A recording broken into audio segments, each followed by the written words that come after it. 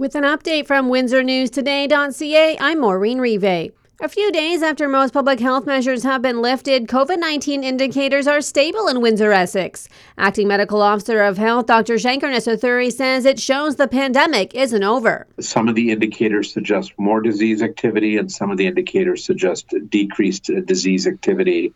But I think the overall assessment would be that disease activity has remained about the same. The community continues to see around 3 to 5 deaths a week connected to the virus. One new death was reported today, a man in his 80s. The health unit also reported 79 new high-risk cases. A 49-year-old Windsor man has been charged with possessing child pornography.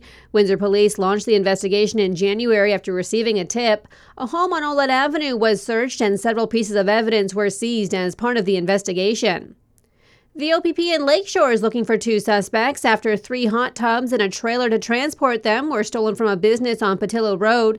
The thefts happened around 1:30 a.m. Monday. Patrol officers interrupted the suspects, who took off into a nearby field. The Wheatley explosion and ongoing investigation has cost the municipality of Chatham-Kent over $5.5 million. Most of that has gone into investigation contracts and security. The next phase of the investigation into the multiple hydrogen sulfide gas leaks starts this week. Chatham visits Leamington in Junior B hockey tonight, and in Junior C, Moortown is in Essex, and Lakeshore visits Wheatley. The Spitfires take on Saginaw in the OHL, and in the NHL, it's the Red Wings and the Islanders. On the court, the Toronto Raptors take on Cleveland. We're looking at a chance of rain tonight with a low of +3. Periods of rain continue on Friday with a high of 9. For more on these and other stories, go to WindsorNewsToday.ca.